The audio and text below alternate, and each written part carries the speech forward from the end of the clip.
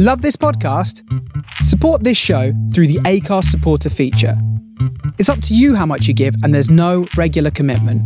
Just hit the link in the show description to support now.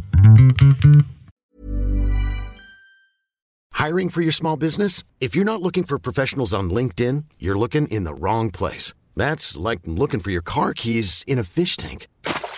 LinkedIn helps you hire professionals you can't find anywhere else, even those who aren't actively searching for a new job but might be open to the perfect role. In a given month, over 70% of LinkedIn users don't even visit other leading job sites. So start looking in the right place. With LinkedIn, you can hire professionals like a professional. Post your free job on linkedin.com/achieve today. A lot can happen in 3 years, like a chatbot may be your new best friend. But what won't change? Needing health insurance. United Healthcare Tri-Term Medical Plans, underwritten by Golden Rule Insurance Company, offer flexible, budget-friendly coverage that lasts nearly 3 years in some states. Learn more at uh1.com.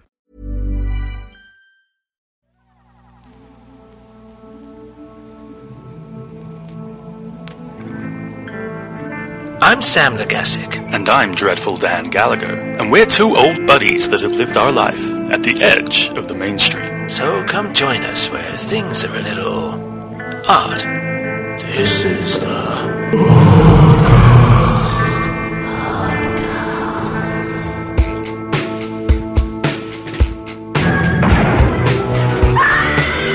You've got to believe.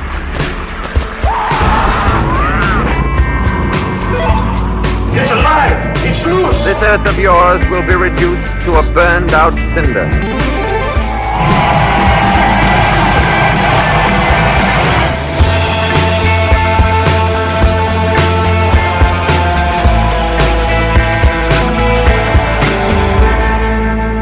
Hi everybody, welcome to Oddcast Movies, Music and Gaming.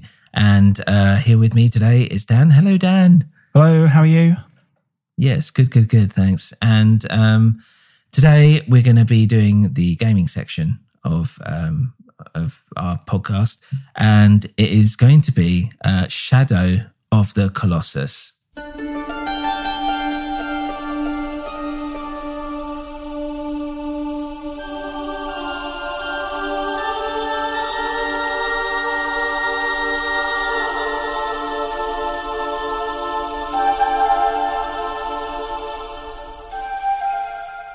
So Dan, before we start, what have you been doing this week? What have you been up to?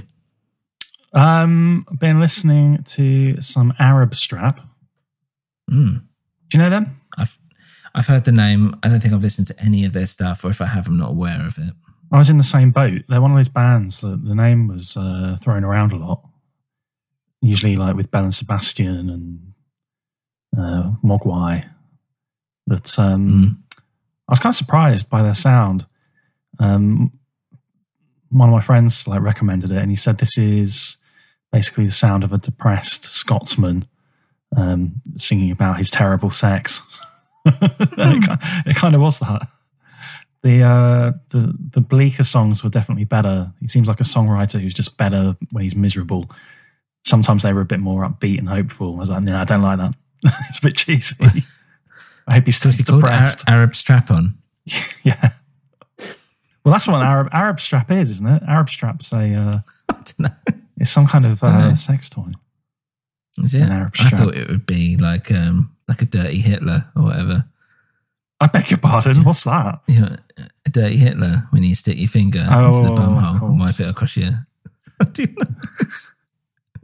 Is that called a dirty Hitler? It's a dirty Sanchez as well, I think, because there was that Welsh MTV show. Yeah. I think it was called that. A more subtle version of that. Us white supremacists call it the dirty Hitler. Yeah. Of course, that's a joke. Not a white supremacist. I am white, just not supremacist. Supremely white. I'm very white. Yeah. Awkward. Anything else you've been watching? No, not really. Just the usual kind of stuff on the History Channel. Adolf Hitler, his great rise. I was going to say. If anyone was new to this podcast, they'd be like, what the hell have I got myself into? We're just I wanted to learn about I just wanted to talk about some games. What I've been doing, I listened to some of the new Mets album, by the way. I've only listened to I've listened to the first half about 10 times. And I keep not having the time to just go through to the end. And I think because I like that second track, and I can't remember what it's called. I really love that track, and that's why I keep restarting it. So I'm like, I want to hear that one again. But generally, I found it a lot better than some of the more recent stuff. And I think because they've maybe not made it more mainstream at all, but it's kind of edging towards like the stuff that I liked. It's where it's not just noise. It feels like there's been an element of like songwriting basically behind it a bit more than the previous albums perhaps. And it still feels really hard and raw and tough, which I still like. I think as well, like I'm getting a bit, not sick, but like his vocals and the fact that there's an element of monotony in the sense that it's always up here screaming all the time, blah, blah, blah, or whatever. Like sometimes by the end of the album, I'm just like, okay, it could have been nice to have like a little bit of variety with that. Yeah, I kind of get it. Like that's his whole thing, but and it works. But I think it worked really well for that first album. But now, like we're like 4 or 5 albums deep. And it's like, yeah, okay, it's kind of grating a little bit, but drums are so good. Hayden Menzies, fucking great, such a great drummer. It's good to show a bit of musical progression at this stage because they are kind of all in the same wheelhouse, aren't they? But yeah, for listening to that, I have watched a lot. So I've been watching a Netflix series called Love on the Spectrum. Have you heard of this? No. It's like The Undateables. Did you ever watch The Undateables? No, I know what that is though. No? Yeah, so Undateables is a Channel 4 show where it's basically disabled people going on dates. And there is an element where it's quite exploitative. That's what I've always thought. I've never watched an episode, but that's what I always thought. Right. No, well, I watched them. I never watched it just because of that. And then I think like once I was just like, I'm just going to see what it's like, stick it on. And I watched all of them. And to be honest, there is a degree where it's like, it's kind of presented in a way where sometimes it can be a bit funny in its awkwardness. But behind it all, it's very sweet. So there's like an innocence behind it because they're essentially like, it's like children dating or something like that. But there is like an element of like sadness because you're thinking, well, these are adults and they're just looking for love and they find it really difficult and they can't, Undateables is a bit different because some of them just have physical disabilities. So they've got like, do you know what I mean? There's like nothing wrong with their social skills. It's that they're in a wheelchair or something like that, or they're disfigured in some way. So there's that. But Love on the Spectrum is about people who are like on the autism spectrum, and some worse than others, put it that way. But again, it's all done like very sweetly and quite nice. And yeah, I'm in two minds about how I feel about it, basically, because I did enjoy it and I watched all of them. But there is still the element where I'm like, I don't know, like it feels a little like we're kind of like not looking down on them, but like we're kind of laughing at the fact that they can't get their heads around these certain social situations. And if it was like the good thing which Love on the Spectrum does, which Undateables doesn't, or Undateables didn't really do it properly anyway, was that they have like actual couples and like love stories that work out in Love on the Spectrum, if that makes sense, or they're already together. And that's nice. Whereas with Undateables, it was like, I don't know, like no one really ends up together. So you're just like, oh, okay, they're just destined to be lonely forever. Whereas with this one, at least there's like a little bit of like, it can work. Like, look at this and all this stuff, which feels a bit more like positive. There's still that element of like condescension though, isn't there? Yeah. I suppose some people say, well, maybe it gives inspiration to other people in a similar situation. But let's face it, the viewing population for those programs were like 99% people just going, oh, good on them. They done all right. I hope they get. Yeah. I hope they're happy together. Yeah, but it's it's weird to like watch, and it's totally like voyeuristic, really. But yeah. You watched. I enjoyed it. Whether that's a good or a bad thing, I'm not quite sure. But you watched all the episodes trying to make your mind up. Yeah, exactly. Yeah, completely. But I watched that David Attenborough Netflix thing as well, where he goes through like his life and how the environment's changed and stuff, and that was quite interesting. It was a little bit, I don't know, it's a little bit worthy at one point, and like just like at the end, he's like, it's all like doom and gloom, and then he's like, but there's things we can do to like save this. And like his first piece of advice is basically like, well, we're all having children later, which means we're having less children, which means the population isn't going to boom so much. It's like, okay. I'm a big fan of population control, I should say. I think there's too many people in the world. And obviously I'm not, I know it's a pandemic and all this stuff going on, but I joke about how I thought like Thanos was the good guy in Avengers, in the Avengers films or whatever. Dan doesn't understand that reference, but when he clicks his fingers, his whole thing is that he wants the power to get rid of half the I don't think there's anything to joke about. It's just he is the good guy. Thanos. Yeah. Oh, of course, because we know about the comics, right? Of course. He does it in the comics. Yeah. See. Oh, it started as a comic, didn't it? I remember now. Yeah, well, he's like, he's kind of like the anti-hero in a little bit, especially like later on in the comics, which isn't going to happen because he's like dead. Or is he dead? Who knows? Anyway, but so the idea that he's like, there'll be less kids. So, that's a good thing. I was like, okay. Yeah. That's been his stance for quite a long time now.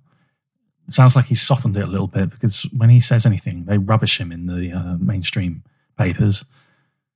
They go like, really? Dotty old Attenborough says too many people, sick old misanthropy. Yeah. It's like, well, what he's saying is completely logical and reasonable. Yeah, well, there are too many people. And it's also, if you ask me, but I don't think... Yeah, I mean, like, it's the fact that we're living longer and all this stuff. It's all changing. I get it, whatever. And basically, he's like, renewable energy. We're going to be, utilizing that soon. And it's like, yeah, true. And I don't know, like, I'm always under the thing of like, obviously, like, environmental impact is very important and all this stuff. And but we always seem to be like, as humans, like, we will take it up to like the wire. And then suddenly we'll just figure out like how we can do something. Second, third wave. Technologically speaking. That's what's required. COVID-20 coming to a 2021 near you. Yeah, exactly. We joke about it, but that'll probably be what will happen. But anyway, it was a documentary thing. It was pretty good. And also like, I do like, watching all that stuff. And that's funny because as I was watching it, I was saying with Tess, it's like, the thing is with the Earth is that if we like really, we're going to really fuck it up, right? Let's say that all this is true and we fuck the Earth up and all this stuff and it's fucking dead. I was like, it's all going to come back. Like, that's what the Earth does. Like, it was, volcanoes will just throw up more, lava and carbon or whatever and all this stuff, and then it will just do a hard reset and it will go back to normal and there'll be like more different species and all this stuff. Like, they're extinct. It's like, well, we'll get new ones. It'll just be a bit different. Life finds a way. Yeah, exactly. It's more about we're going to kill ourselves. Yeah. Yeah. There'll be like a horse with a fish's legs. Yeah. Well, I don't think that'll happen. There'll still be generally, it'll follow. Well, this is it. Like, this is what people ask. This is what Dawkins. Richard, oh my God. What am I saying? Richard Dawkins, right? Richard Dawkins. Yeah, it's what he says, which is like, he finds it interesting if there was a planet with life, which there, statistically speaking, should be, whether it follows the same evolution of life as it does with us. So there will always be humans, basically, or humanoids or whatever, depending on the variables where life can actually exist or whatever, because that's the way that life will always naturally go. So there's just like one clear direction because life means water, means trees, etc. And it just always kind of goes in that way through evolution, which I find quite intriguing. So it's nice that he's got all that time to sit around thinking about that. But I've got it on good faith that he hasn't cut his grass in 3 years. Dawkins. What else have we been watching? God, sorry, we've been going on for ages already. The Challenger series, I think I spoke about it a bit last time. Oh, yeah. That was good. I mean, like NASA done fucked up. It should be another title of it. I finished The Boys series 2. The finale was last week. That was really good. Enjoyed that. Anyone that watched that? I saw a bit of buzz about that. Yeah, it was really good. I really liked it. I was watching Haunting of Bly House, which is like the sequel or prequel, I guess, of The Haunting of Hill House, the Netflix series, which is based on the books, etc. Blah blah blah. And this one takes place in England, and it's been good. It's not been as good as Haunting of Hill House, which I really loved, but this one's pretty good. And I'm on the second to last episode, and it's getting a bit like, I don't know. There's just not as many like scares or anything, and most of the time, like, he hides things in the frame, so he'll have people standing there or in reflections and all this. So I spend most of the time just like studying the frame and going, oh, there's a ghost. Oh, there's a ghost. Oh, someone back there and all this stuff. So it becomes more of a game. I'm not paying attention to the actual story. Right. Oh, yeah, shit. What did they just say? So Haunting of Bly House is pretty good. Yeah, if you get a chance to see it. That reminds me, I saw a horror film actually a few days ago. Oh, yeah. Do you know Mario Bava, the Italian horror director? I've seen one of his films, which was something called like the Mask Black Sunday? Maybe it was Black Sunday, but I think it's called that here, but it was called something different. Probably, yeah. Mask of something or other, maybe. It's the famous one where she gets the mask, famous opening scene, that mask hammered onto her face. Horrible. Yeah, that's great. Yeah, and it's because that happens, and then she's like, she comes back or something during the course of like where they're living in this castle or something like that. Yeah, I can't quite recall. It's been a while since I saw that one. I saw Kill Baby accuse her Kill. of being a witch, right? That's what it is. Yeah, accuse her of being a witch. Yeah, it's medieval times. Yeah, but she is a witch. That's the thing, isn't it? Like, I think so. Yeah, it's like, oh, she's a witch. And she's like, yes. And Satan will destroy all of you, or something. Like, quick, fucking hell, get rid of her. It's good. Black Sunday, yeah. Anyway, that's not what I saw. I saw Kill Baby Kill. I don't think I've seen that one. It's one of his later ones. They say it's like the end of the golden age of Italian horror before Argento and Fulci came along. It's quite cool. It's got some like cool kind of like psychedelic experimentation. I think they're trying to do these like trippy dream sequences and things. It's pretty ridiculous. It was good fun. Yeah. So recommend it. Yeah, if you like that kind of thing. It's a bit hokey, but it was fun.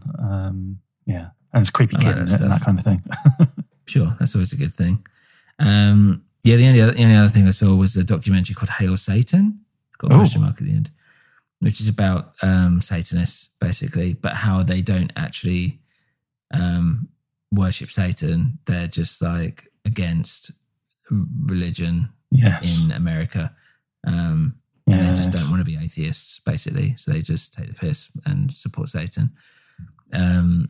And it was quite interesting, but again, it was just a bit like, it's, I don't know, like, it was fine.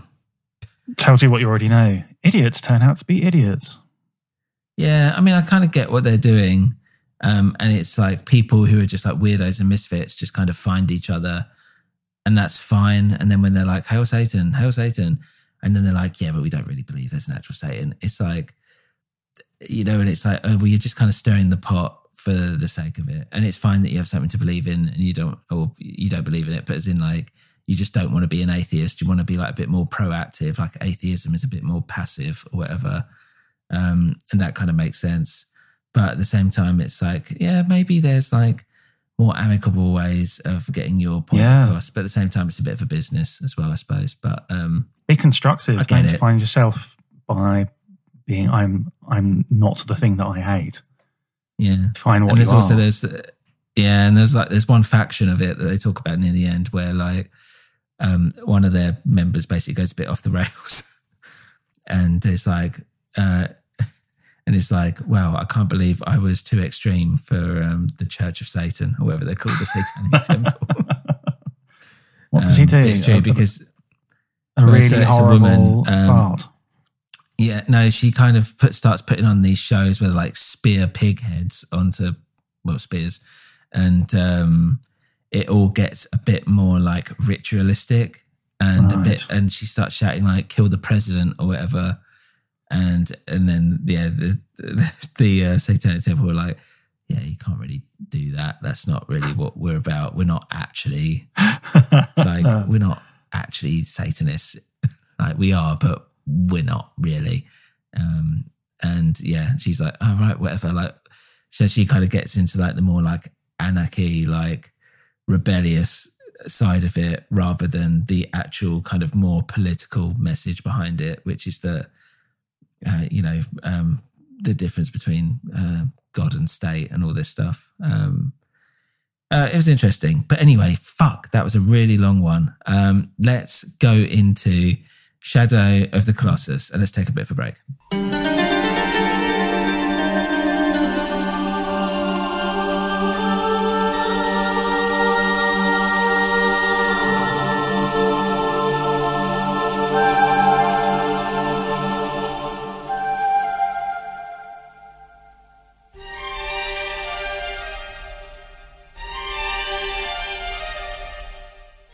So Dan, Shadow of the Colossibum.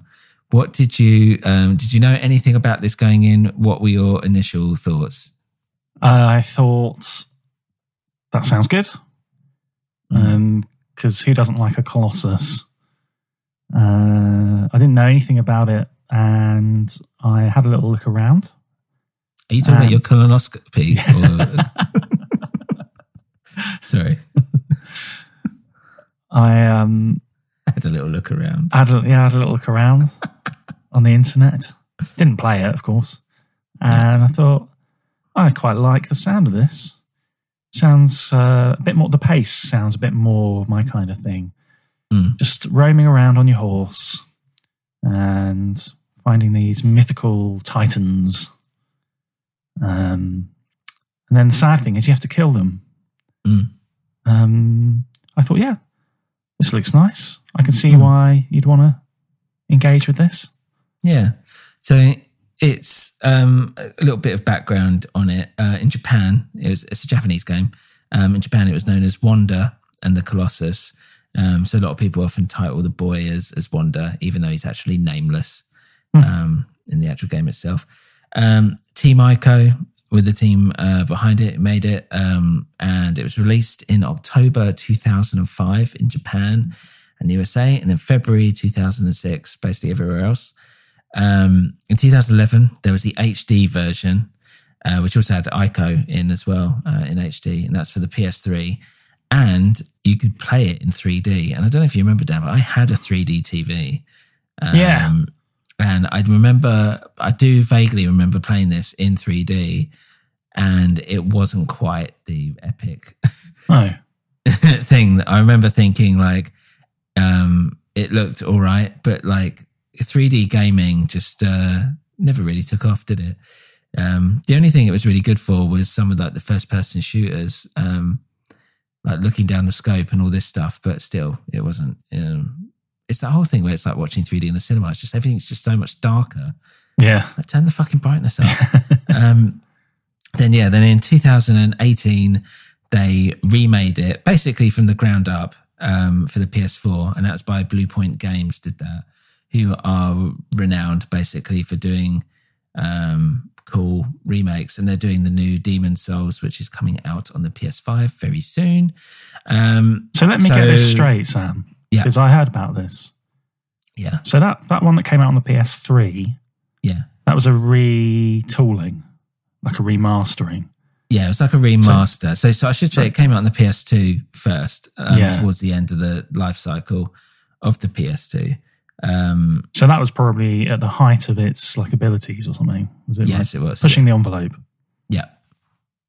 So then they took that and then so to put this in terms of music, they essentially remastered the album for the PS3.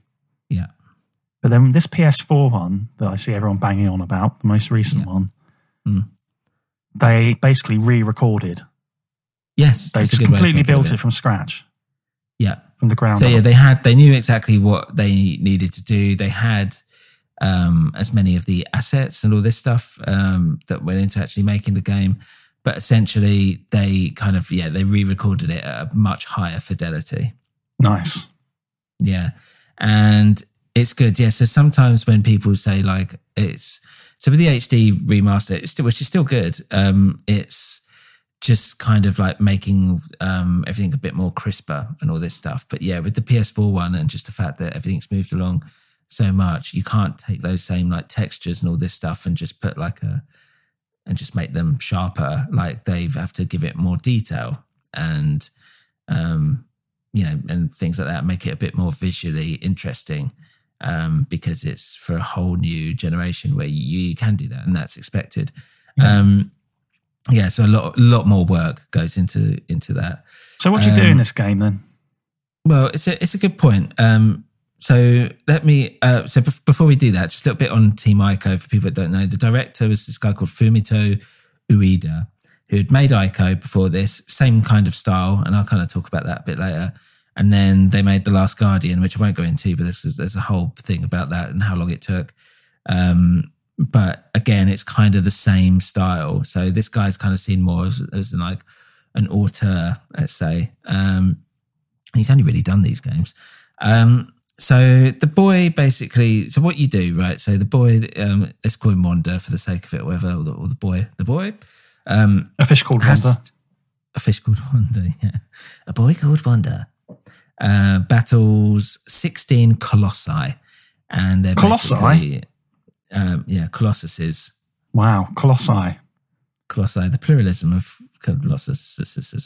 That is true because I checked that earlier. And when I typed plural into Google, the first suggested result was plural of Colossus.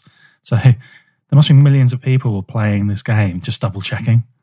I think it's probably got your browser history by that point. I've never browsed for Colossus before. Oh, that's weird. It's not, maybe they were in preparation for this podcast, this episode. We broke Google. But yeah, all of them are very different from one another for the most part. And yeah, the idea is that once these colossi are defeated, he can bring this girl who he is apparently fallen in love with, he can bring her back to life. So they're kind of a bit sparse on details because essentially like you open out and he's come along with this woman who's dying and this voice, and there's like two voices kind of speaking at the same time and it's speaking like a different language. To us, it might sound a bit Japanesey, but apparently it's not. It's just some kind of made up language. It's basically like, yes, we will bring her back to life, but you need to go kill these guys and then, we can do it. It's cool. And by the way, here's a sword or whatever. Or no, he's got a sword, with him. It's like, hey, here's a sword. And it's like, yeah, great, cool. Do you know what I like about that? It's just so simple. It's not convoluted. It reminds me of the storyline to Altered Beast. It's just arise from your grave and rescue my daughter. And that's it. And then you just go about killing stuff. And you kind of have a sense, if I go on this killing spree, that will somehow bring about a happy return to her father. Yeah. Well, that's it. It's a very simple premise. I like the fact you don't know what's happened before. No idea, like any of that stuff. So, and I love things like that where it's like you feel like it's a big world, but they've just focused on like this chapter of what's happened in it. And the idea is that, this land is this big forbidden land. It's very desolate. It's huge. There's no life. It's zero life. There's like trees and grass and whatever, but it's like the fact that it's so empty, which it was obviously good for the technology back in the time. Just there's like this real air of, it makes you feel weird. There's the odd like eagle or whatever, and there's little tiny bits, but for the most part, it's completely empty. Haunting. Which is quite cool. Yeah, which is really haunting. Why is it empty? Well, it's a good point. Don't really know. I think there's an element of for one thing, they weren't able to put stuff in. Technologically speaking, they couldn't really fill it with anything. But I like the way they kind of leaned into it and made it, because it's still like you've got like quite lush green land, you've got mountains, you've got deserts, you've got huge kind of architectural amazing like buildings and like colosseums and all this. So it's not as if there's like, nothing to do, or it's like completely the same. It's all fairly still a bit varied, but it also makes you feel like when you're with your horse, it's because it takes so long to kind of get to where you need to go, it kind of adds to the build up, because that's all you're doing, is that you are going to kill a boss, and then you kill that boss and you wake up back at the shrine, and then you go out again on your horse, Agro, who's probably my favorite horse in anything ever. Agro, just hearing that like a million times. And that's it. So you're kind of, that kind of, trying to get there, basically, is all part of like the slow build to these huge epic battles. But the fact that there's like nothing really there for you to interact or do anything with can seem a little boring to people. But for me, I think it kind of makes you realize that this is like a forbidden, like mystical land, and that it's quite natural, because there's definitely like a certain style to it. Like if you see a lot of these colossi are like made of like rock and stone, and they've got like moss on them and stuff, and it's like you're not sure if they're like buildings or machines. It was a relief beings to see the colossi after several games with these kind of faddish Lovecraftian creatures. To see these kind of they remind me of like Norse or Scandinavian folkloric beasts, like you said, very earthy and stuff. Yeah, very earthy. Yeah, and it's definitely got a very cool aesthetic. And that's basically the game. So there's an element like, so you use your sword to kind of get you to where you need to go. You kind of follow this beam of light. So you got to make sure you're near sunlight. And then there's places where you have to like get off your horse. You have to climb things. You have to do a bit of platforming, jumping around, holding onto stuff, climbing up, whatever. So there's an element of like, to even get there, there's, you've got to kind of use your head a little bit. There's some certain bits I remember playing through it, like the numerous times I've played it, which can be a bit frustrating because I'm like not sure where I need to go, basically where I'm supposed to go. But yeah, when you kind of figure it out, it's great.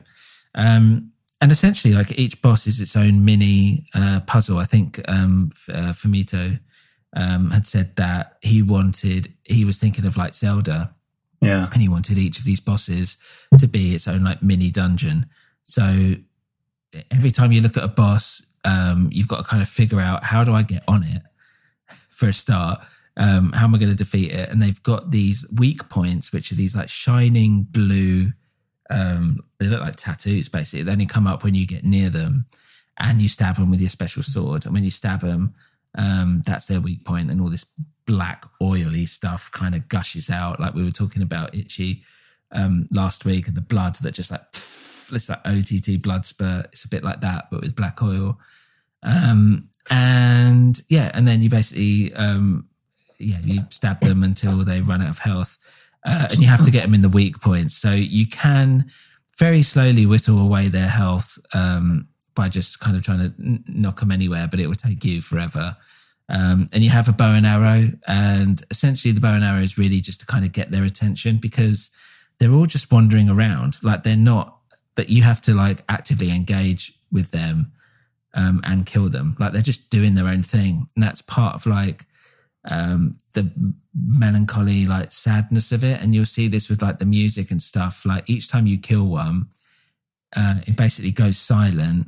This kind of like very sad, majestic music comes up, and then all this like black oily stuff just gets like absorbed into your body, and even if you try and run away from it, it will like find you and go into you, and then you're like bleh, and you and you're back at the shrine.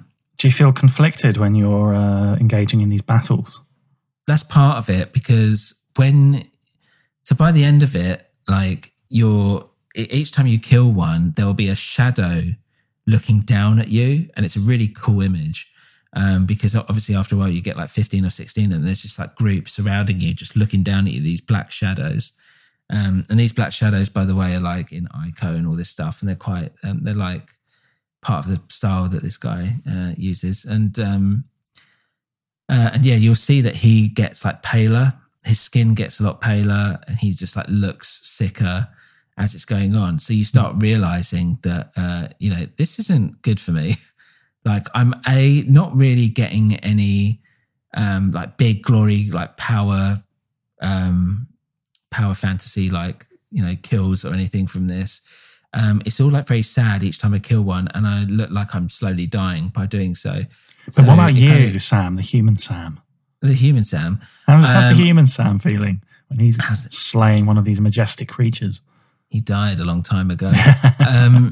Yeah, pretty good, to be honest. Like, I like the idea that it's like this sad, slaughtering this sad big beast.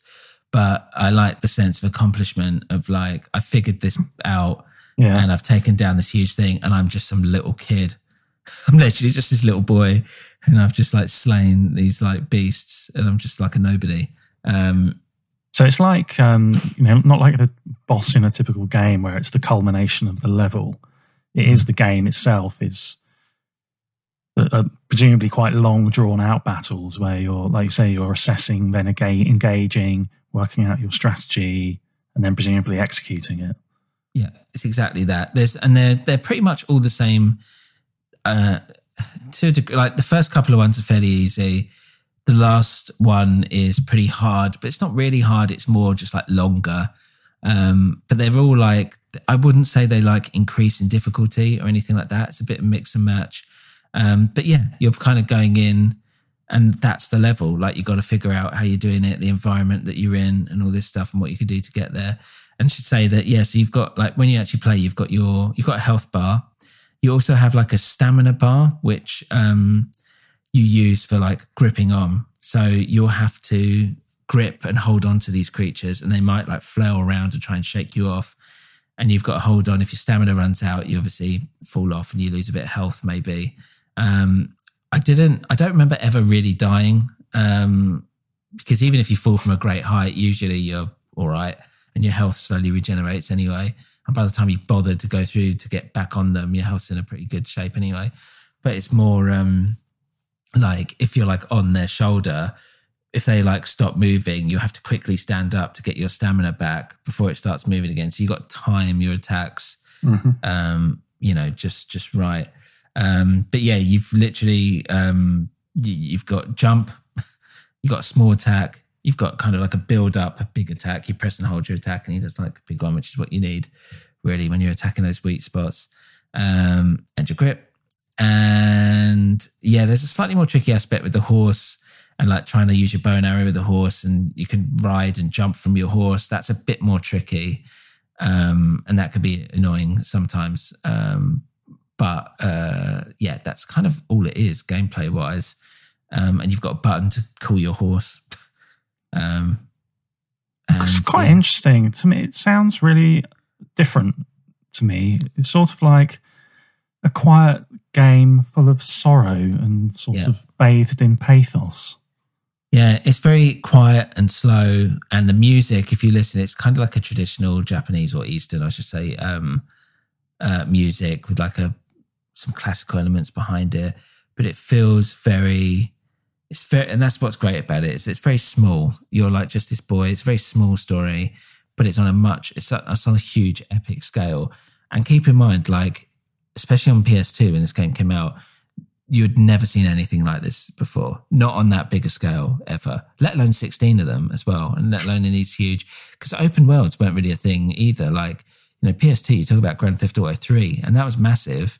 Yeah. And that was very dense with stuff. Yes. But like, but it was like, nothing was kind of felt like it was on this kind of scale before. So that's basically the kind of the gameplay element to it. You've got other little bits, which and other little secrets. Like there's a garden at the top of the shrine, which you can actually get to, that you see at the end of the game. But I think if you eat anything from it, you die or something like that. I can't remember.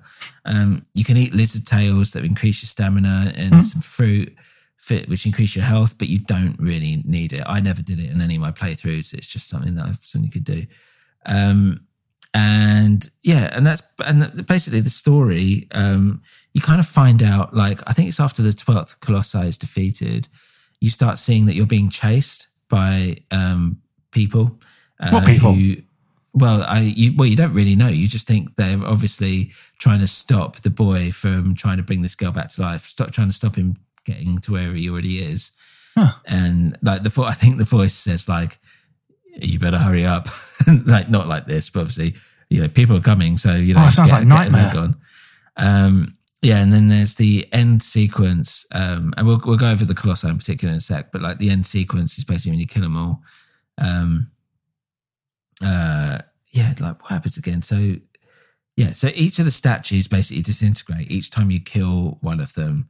And then he will kind of give you a clue as to like where the next one is. You see these knights or whatever coming to find him. You're not sure if that's a good or a bad thing. Like when it gets like the final boss, your horse has fallen into the sea, and you're like, and that for me was really like, fuck, that's a real kick in the balls. I remember the first time it happened, I was like, I really felt this affection to this horse. That's why it's like my favorite horse of all time. Because it's just you two in this whole thing of this game that you've just been playing for hours, and he's like your mate that's like really fucking helping you out, sticking by you through thick or thin against these like huge things. Then he's like just falling off, and then you feel really alone. Like your companion's gone when you're getting onto that final boss. My lovely horse. Yeah. It's quite heartbreaking. So you basically they come in and they're like, oh no, kill him. He's turned into the monster, the bad guy who's been, who has been kept basically in some kind of weird jail here or whatever, this powerful evil being. And they kill him or stab him up or whatever, or go to kill him, I can't remember now. And then he turns into this like big, huge black like devil thing made up of all that like liquid oil stuff.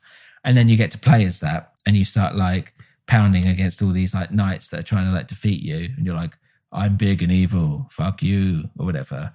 And then the leader of these like knights, I'm calling them knights, but they're not. They're just whoever's just turned up. Basically uses a magic spell, and it sucks you back in. It sucks the black creature thing back in, and then you with it. But there's like a really horrible / amazing bit in the game that you are able to control, where you're kind of clinging onto the floor, and it's like being as if you're like sucked out into space or something, and it's pulling you, and you're trying to like grip onto stuff, and you're just slowly being dragged across the floor, and you're playing it into like oblivion, basically. And how can this be happening? What do you mean? This sounds like such a shift in the sort of like the realm that you're. Yeah, this all happens like right at the end, like the final like 10 minutes. So then you're defeated basically, and the knights are like, let's get out of here, and they run out, and the bridge collapses behind them. So it's like, right, they're like, well, if he survived, then good luck to him, basically. May God rest his soul, whatever kind of thing. And they fuck off. And then and then basically what happens, the girlfriend wakes up. She's like, oh, what the fuck's been happening? The horse turns up. He's got an injured leg, poor old aggro. And then they find this little baby where Wanda basically got sucked into this sunny little baby. And it's got tiny little horns on its head, which is to do with Ico, because Ico, you play a young boy who has horns. And that's a whole other game. So it's all kind of interconnected, or it's supposed to be. And then that's it. And then they go to like this like garden place, and it's her and this baby and the horse, and that's how it ends. So it's very small, very sweet, very weird. It goes again. It's kind of this big epic things, big epic battle at the end, defeating this enemy, and then suddenly it's just like in this like Garden of Eden. and it's just like nice, weird. Is it like happy? I don't know. Like what's happened? You're not really sure. You're kind of able to make up your own thing from it. And yeah, it's that's basically like the story. But it's really nice. It's really kind of sweet. And it sounds lovely. I'd like to hear more about these colossi. Right. Well, let me tell you a bit more about the colossi. So there's 16 of them. I'll kind of go into and get ready for this because now let's go into give a brief synopsis on each one and what I thought about it, basically. So let's take a bit of a break and then we'll launch into it.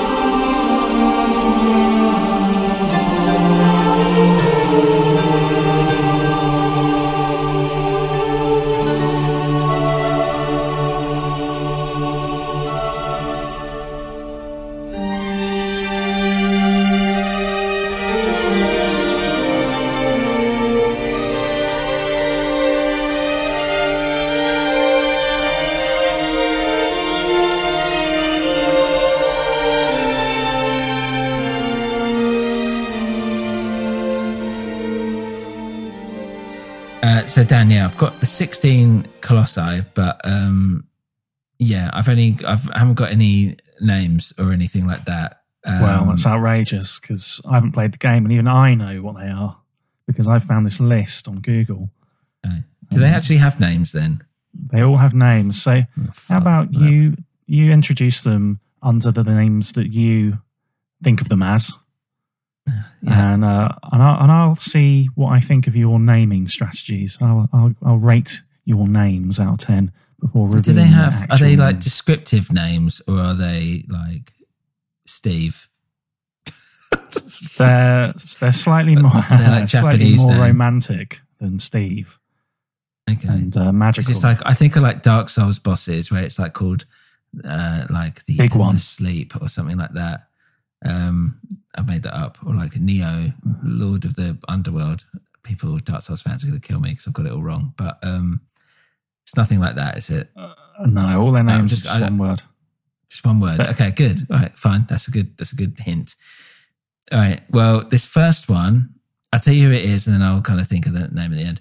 So the first one is fairly easy, but it's the first one you get. He's still pretty big, and one of the good things actually is that when you actually like jump on these guys or when shit's kicking off, the music will change. Like it's not more like heroic da da da da da da da da as you're doing it, which is quite cool. And then if you fall off, it'll just stop. So like fade out and then wait for you to get back on it and go da da da da and it'll start off again, which is quite cool. So it makes you feel like quite heroic each time you're doing it. So the first one's pretty easy. Thing? What's his MO? His MO. He's just kind of wandering around, and basically all you have to do is just run up and jump on his leg, and climb your way up, and essentially just stab him in the head. It's fairly simple. A lot of the I'll give you a clue. A lot of these bosses just find the head and stab them at the top of the head. That's a general rule of thumb. I'm going to just call this one. Let's call him Lenny. Do you not already have a name from him? Like when you're thinking, "Oh, I'm going to fight him finally," you're not thinking, "Oh, I'm going to bash Carl's head in," or something. No. Lenny. Bash Carl's head in. I like Lenny. He looks like a Lenny. Yeah, he looks a bit like. Yeah, I was thinking of Mice and Men, but sure. Oh yeah, he's actually called Valus, and I give Lenny 5 out of 10. That's good. So if they do a sequel to this game, have they ever done a sequel? No, I don't think they ever will. Yeah. Well, maybe they could consider a Lenny. Lenny. They ever do. Okay. It's quite a simple one. The second one basically looks like a horse. He's quite big. he basically lifts his foot up, and then you kind of shoot him under his foot, and then you basically climb on him, stab him in the head again. And I should say, like, also, like, the signs might disappear after you've had a couple of stabs, which basically means you have to go find another sign somewhere on their body, somewhere a bit more difficult to find. But yeah, I would call this second one Clippity Clop. His actual name, here's a clue. It's related to the fact that he's on 4 legs. Foursome. Quadratus. Oh. Of course. Quadratus. Right. He looks cool. It's kind of sounding like Latin almost. Okay, all right, keep that in mind. So, all right, let's move on. The third one. So, the third one is basically pretty tall. He's one of the bigger ones. And he's got this like massive long arm sword thing that's kind of attached to him. That you basically get him to hit certain parts of the floor. You jump onto it. And this one is a bit more platformy. You kind of got to work your way around him, and I think to his back and all this. And yet this is where it's like important, where you're learning, like you need to like rest basically, and then reapproach things. You can't just go in full hog because, your stamina's going to run out. And again, go for the head, but he'll really try and swing you off. I think he has another one in his back actually, but will he try and jerk you off as well? He might try and jerk you off, but I think he might have a problem with that. The fact that, you know, one, you're a little boy, so it's going to be small anyway. And two, you're about the size of his thumb. Hands are probably too cumbersome. Yeah. It'd be like trying to squash He'd have to do it from really far away. Like trying to squash a small cocktail sausage between two tombstones. Yeah, well, you know what that feels like. I would call him Lankius. No, his name is Gaius. Oh, close though. In a way, you're getting closer. You're sounding more epic. These names. Yeah, is he the guy that's on the Lenny? Is he the guy that's on the cover of the game? Oh, I don't know. Actually, I don't know who is it. I can't remember who's the cover in the game. This one looks quite iconic to me. I think the guy on the cover is a bit later on. I think it's one of the later game ones. He looks a bit like the Iron Giant or something. One. Yeah, there's a bit of that. He looks cool. I like this guy. He's my favourite so far. Yeah, he's a good one. The fourth one. So the fourth one's like this. It's like a big dog horse or something. And you have this. It's more like a horse, I'd say. And you have this little mound in the middle of the area that you have to run through. And you basically have to get his attention. So he's kind of like, like nuzzling around. And then you run through it and you jump on his back. And then you climb over him and kill him from there. So he's all right. I mean, to be honest, he's one of the more forgettable ones. The one before was better. I would probably call this one, oh my God, it's Son like of a llama, Clop. actually. When I think about it, Hyacinth. The Bouquet residence. It's actually Phaedra. No, never would have got Phaedra. that. Fair enough. I should also say I made a little note here. Actually, there are actually shrines around which you can pray to, and I think they give you health or something. I don't know why I've just stuck it in the middle here. I've obviously made a note of it for some reason, and I might as well just say it. Number five is a good one. Right, it's one of my favourite ones. So you're in a big lake now, and this is a flying one, and the flying ones are cool because they feel really fucking epic because you're obviously flying around. But you have to get on them as they're flying. Yeah, so basically you have to get his attention and you have to time it just right so it swoops down to get you. And then you're basically able to kind of hang on to its wings as it passes through the water.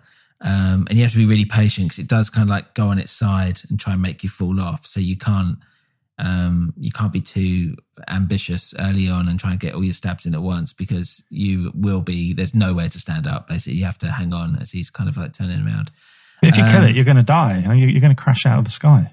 Yeah, but to be honest, like with all firstly you're over a lake, so you just kind of land in the water. Okay. But with any of these, whenever you kind of fall, it's very rare that you'll die. Like you'll probably lose a lot of health, and maybe if you go all the way back up and fall off again, you might die. But yeah, I'd be bricking myself though. All right. I'd be bricking it. It feels a bit counterintuitive. I'd be like, oh my God.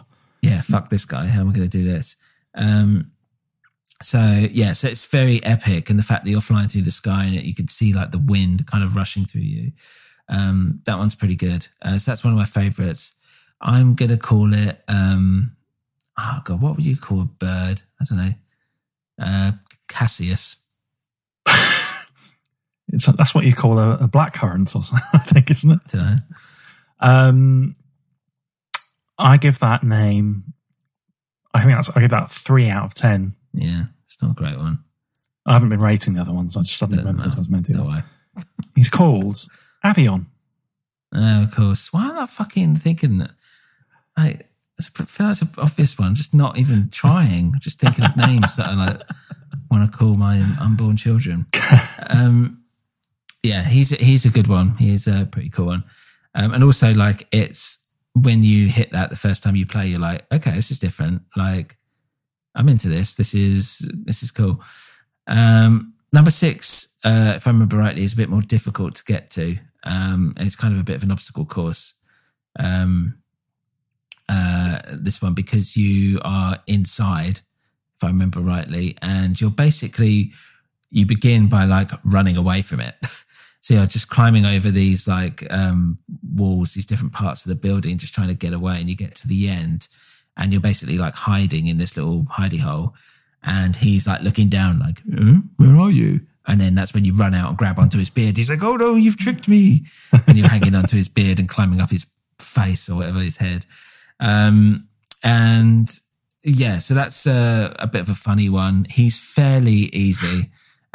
Because once you realise that you just have to run away from him to begin with, and you're hiding and you come out onto his beard, then it's fairly simple from there on. You just kind of hang on to his body and stab him where you need to, and yeah, it's not that difficult. But it's a bit of a different. It's not really a puzzle, but it's a little bit different from the other ones, and it's a bit of a quicker one as well, which is good for some of these. I would call him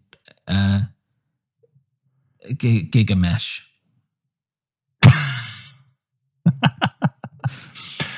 This guy is called Barnaba. Fuck!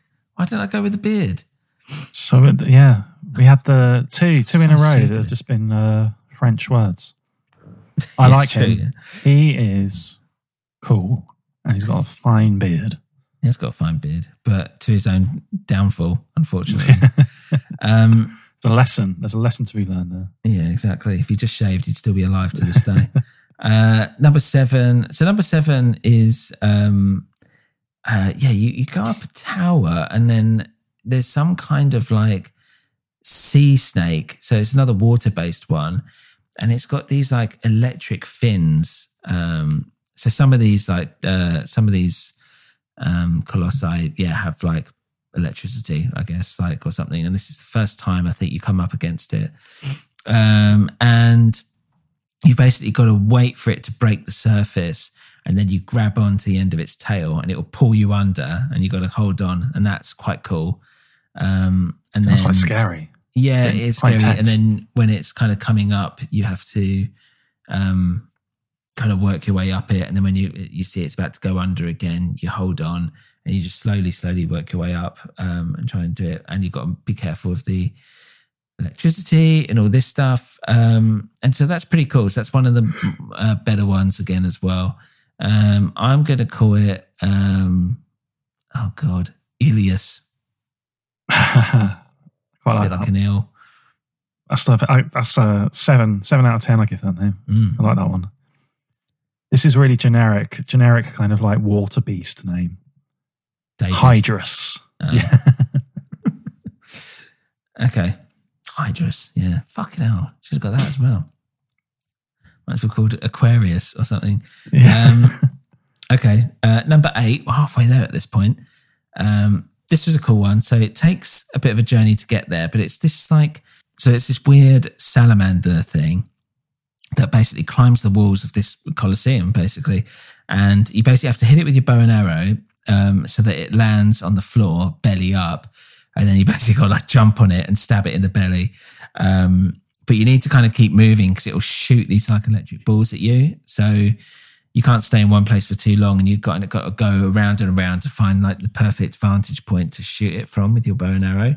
So that's kind of like the puzzle element, and all the stairs are crumbling, and you've got to find, the right way to get up and down a level and all this stuff. So it's quite cool. It's one of the cooler ones, but it's fairly easy. It sounds a bit different. Figure it out.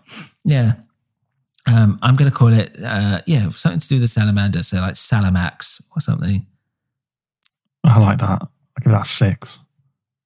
Not quite as good as Elias. I actually think it's better than his actual name, which is Kuromori. Oh fuck! I'll never get that. Kuromori, something death. Something death. Okay. That's my translation. Yeah. Right.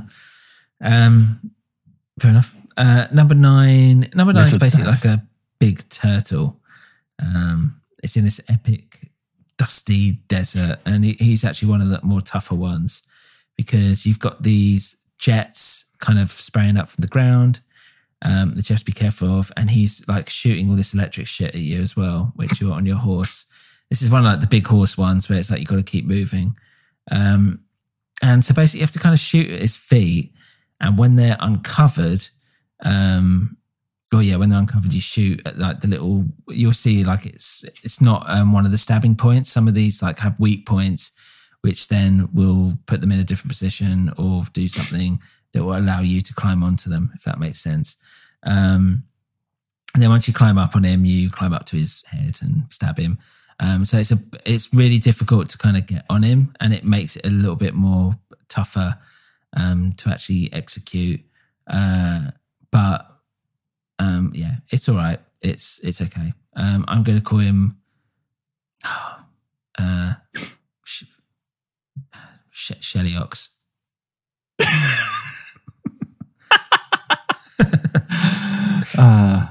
That's a good one. Give that another 6. This guy, he's horrible. He looks horrible. He looks like a cross between a stag beetle and a warthog. Yeah, he's massive as well. He's really big. He's scary. But like not tall, like just like a tank. Bassaran.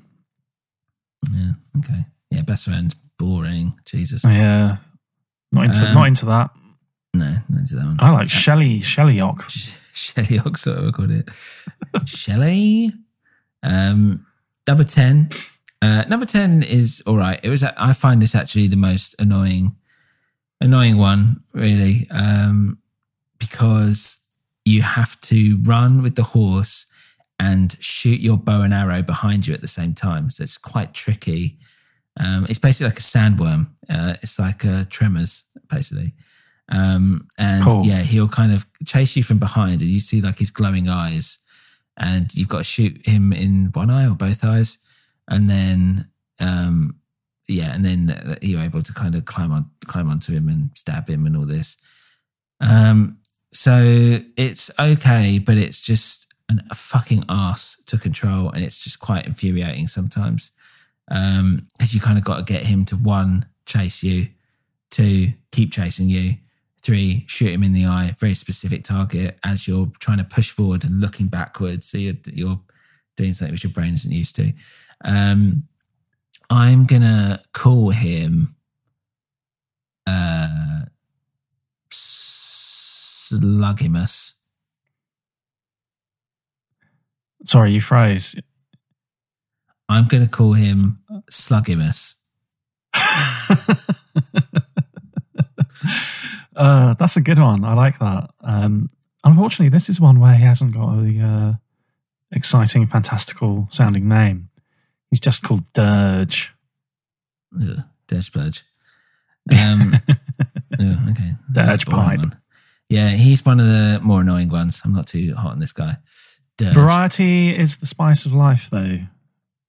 Yeah, is that a Dune reference? Sounds like no. I just think it sounds like a very different kind of challenge with this one. Yeah, it is Something different to do. More, yeah, especially when it's like PS2 days, like things where it's like your controller, things with your controller, and those back in those days wasn't great. 11. So 11 is a weird one. So you get a few. There's a couple like these now that are a bit like a lion or a dog. And for some reason, when I did this the first time, it just took me ages because he can really hit you and he's really fast. So this is like, firstly, he's more your size. So he's not really a colossus at all. He's fairly small, really, compared to the rest of them. But yeah, really fast. It's hard to get away. And basically, it took me a while to figure out that you have to get him to like knock a stick of fire down. And then you've got to wave the stick at him until he falls off the platform to the ground below and breaks his shell, whereby you see his weak point on his back. And then you've got to somehow climb onto him. But he's just so fucking fast. It's just really infuriating. That sounds and he shakes his head like mad when you actually jump on. So it's quite difficult to do. That sounds quite convoluted.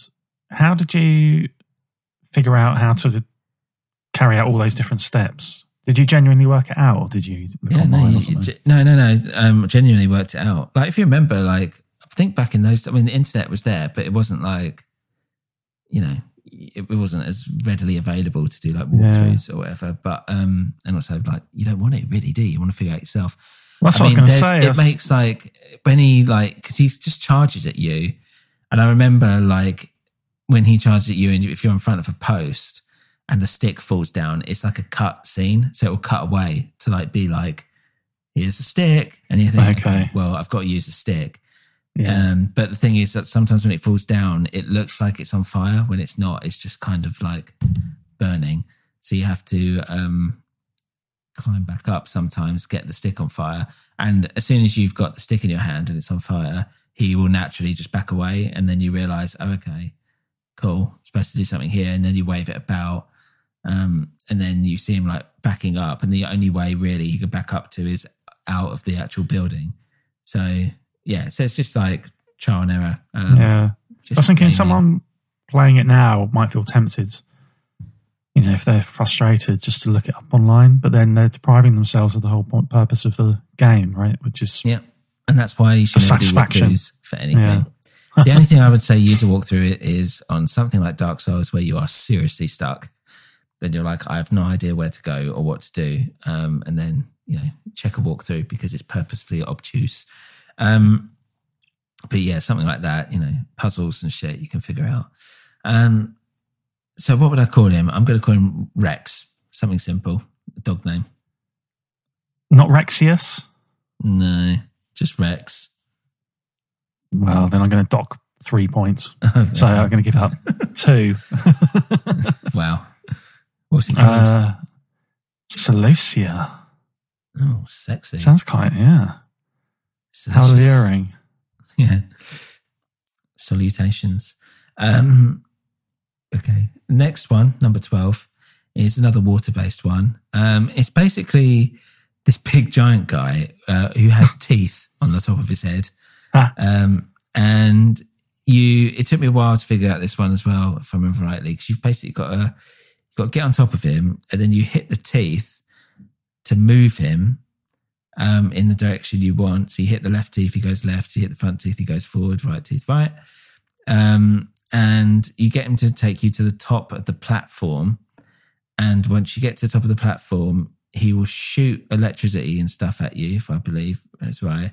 And you basically hide, and then he'll like kind of lift himself up like out of the water, like, and put his feet down on top as if like to get a look at you or whatever.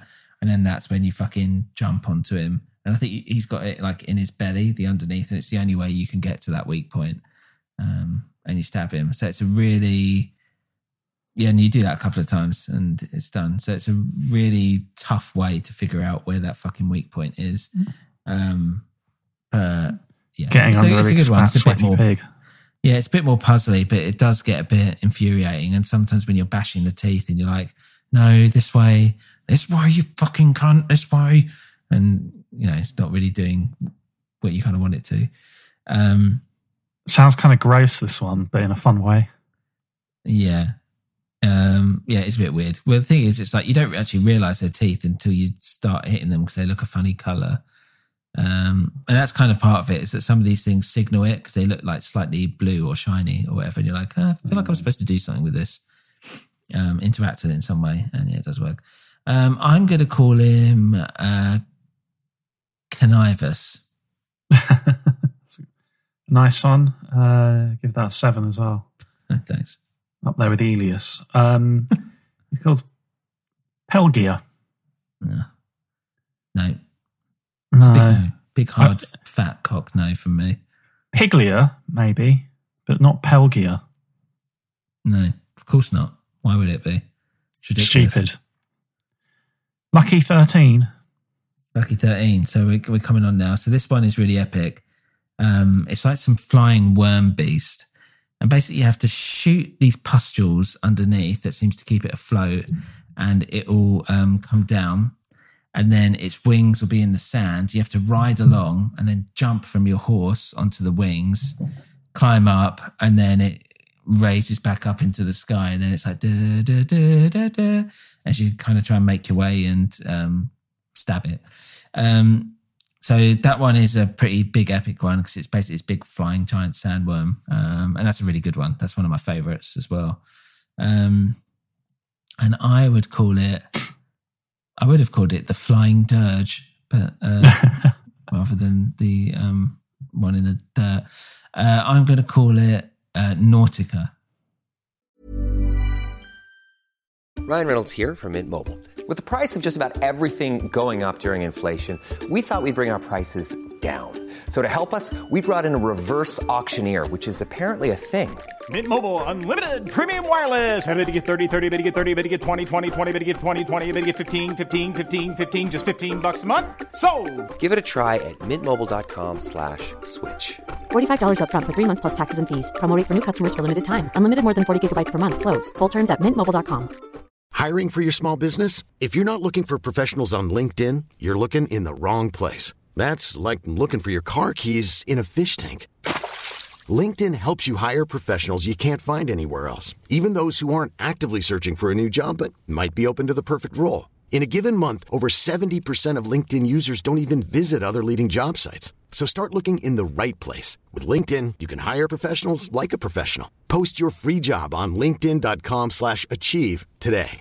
Hey, Dave. Yeah, Randy. Since we founded Bombas, we've always said our socks, underwear, and T-shirts are super soft. Any new ideas? Maybe sublimely soft. Or disgustingly cozy. Wait, what? I got it. Bombas. Absurdly comfortable essentials for yourself and for those facing homelessness. Because one purchased equals one donated. Wow, did we just write an ad?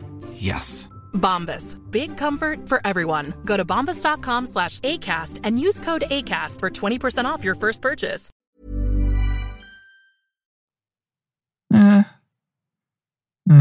Yes, I give it a 5. Right. Phalanx. Phallic? Phalanx, which is an actual thing, isn't it? It's like some military term from ancient Greece. What? Penises? It's not very exciting. It doesn't really capture the imagination, does it? Like Steve. Like Nauticus. Yeah. Nauticus, yeah, exactly. Yeah, it's a good one, that one. Are these colossi, are they getting harder to defeat? No, well, this is it. Like, some of them are fairly hard. Like, that guy with the teeth wasn't particularly hard. But yeah, this next one was actually quite simple. Number 14. Well, it depends what you see as simple, but this one, it was basically a platforming level. Because you go to this like weird hidden city, like temple, like something from Tomb Raider or something. And it's one of those like dog things again, which is a bit annoying. It's like, I feel like I've seen this already. And basically you're using the environment. So you kind of get his attention and then you climb up and he's knocking down pillars that you're standing on, but it's actually helping you traverse the environment. And then basically you're kind of like above him. And you get to a point where some of the temple collapses on him and it's broken off his armor. and then that allows you to jump on his back and kill him. So it's a similar thing to like the one before, except this one is a bit more elaborate, and essentially you're doing a big circle around this little map, just trying to like, you know, stay on top of these things that he's like where he's trying to get you down off the platforms. You have to trick him. Yeah, and that's fairly simple. That's just jumping at the right time, climbing things at the right time. And even if you fuck it up, you basically can just kind of go back on top of things and climb back up. It's no biggie. So that's a fairly easy one, I would say. But it's poor little blighter. Patience more than anything. Yeah. Now we're coming to the end now. Number 15. Whoa, sorry. What would I call it? I would call it Templar, because it's in a temple. He's actually called Zenobia. Just shrug. Yeah, just nothing. I've got nothing to say about that. It's a name. That's fine. Fair enough. Number 15, I think, is the one that's on the cover. And I love this one. This might be my favourite one of the whole thing because, for one thing, it is huge. It's massive. Bloody hell. It's one of the biggest ones. He looks like a gorilla. Yeah. It's epic. And you're basically in this like weird, like, I don't know what it is, like an aqueduct or something. And it's absolutely huge. And so when you walk in, you're like, fuck, this is big. And then to basically to kill it, you've kind of got to climb up the side of one of it. And there's like a little walkway right at the top, very thin walkway. So you get a real sense of vertigo once you're at the top there. Just like the scale of it is just like perfect. And you basically jump off onto him. And I think you stab him in the head or the shoulder or whatever it is. And then he'll throw you off. And then suddenly he's like really pissed off. And this one was like, and then this was like a bit tough because you're trying to, I remember like the first time I did this, I was like, I don't know where the fuck his next weak point is. Where the fuck am I supposed to stab him? And then you realize he's like slamming his fist down now, like trying to smash you. And then you realize it's in his hand. So when he puts his fist down, you've got to like hit his hand for him to open his hand. And then you grab on and then you stab him in the palm of his hand. And that's basically scary how you kill him. You're walking into the jaws of death. Yeah, literally. It's very easy to fall off him for a start. He does really like shake to try and get you off. And he's obviously a lot bigger. So every time, it's one of those ones where when you do fall off, it's a real fucking arse to try and get back on him again. Because you've got to climb all the way back up, get to the walkway, jump back off, and you've got to get the timing of the jump right and all this. So it's quite big in terms of scale. And that's a really good one. What would I call him? I'm going to call him Herbius. I quite like that. He looks like a Herbie. Yeah. What's his actual name? He's called Argus. Okay, not too bad. Is, well, yeah. It's a bit could be his bland. At least he's named after something cool. Yeah. So then, my one, once you've Herbie. done that, yeah. Then you're onto the final bit. Home run. Yeah, and this one, much more of a lead up. As I said, like your horse aggro is now falling into the water. It's very stormy now. It's rainy. Everything's been fairly, light and sunny, but now it's like storm, pure storm. And what it is there's in the distance, there's this like, it's like the torso of a giant. It's kind of just like stuck in the ground. And you've basically got like trenches. And he is throwing these, fireballs or is it electricity or whatever, I can't remember now, at you. So you've got to figure out how to get near him. And it's like, it zooms in and out as you're playing. And you're just literally, and all the time, like there's some bits where you're like climbing around the side of like, I think it's like you're on a cliff face or whatever. And it pulls back and you could just see the giant thing there. And there's just tiny little you just trying to like get close to him. And it's really cool. And it's all like dark and stormy and there's rain splashing and everything. So it feels like really massive. And then you basically are able to kind of get closer to him and you've got to figure it out. It's quite a cool puzzle. And you climb up on him. And then once you're on him, it's like a whole other puzzle now, because now you've got to like, there's bits where you have to like hit him and then he'll bring his hand around and then you've got to jump on his hand. And then when he swings it back up, you've got to time hitting another part of his body. So he brings his other hand round, and then you've got to get the jump perfectly timed to jump on that hand. And then you got to climb up him and stab him like on his head again. But it's such an arse to get right to that top and stab him. And it's great. It's a really kind of big, epic final one. I think the fact that he's like not moving and he's just kind of stuck in the ground is weird, one, because the rest of them have all been this like moving, feels like it's like independent thing, and he's just like stuck there. And I know why they did that in terms of, it's kind of like the point of this last level, but I was like, I don't know, it feels more like he's part of the architecture than a living being, if that makes sense. So it loses a bit of its humanity, I would say, a little bit, but it's still really, really big. And yeah. And that's it. And can you believe that the original plan was to have 48 of these? Wow. 16 is enough. So yeah, that's it. That's kind of generally going through all the Colossi. What were Who's your favourite? Oh, okay. Come on, you first. I was wondering, do any of them have it where the weak point is their bottom? No. Well, they missed a trick. That's your weak point. I'd certainly get a kick out of that. We didn't say who he's called. Malus.